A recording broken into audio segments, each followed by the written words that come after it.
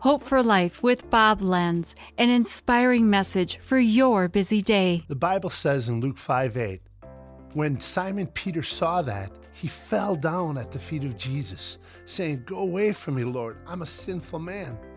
In the speaker circuit, we have a little joke that says, when people don't really know me, they really respect me. But Jesus, the one who knows me the best, the one I can't fool or hide from, the one I can't impress or manipulate, he is the one that affirms me, that loves me, calls me, and accepts me. He sees the ugliest parts of me, and yet he is for me.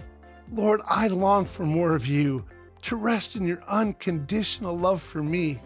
Help me to heed your call, to spend time with you. You want a relationship with me, even in spite of my human failings. Lord, you embrace me. Lord, you help me respond and be obedient to that love. This has been Hope for Life with Bob Lenz. Discover more at lifepromotions.org.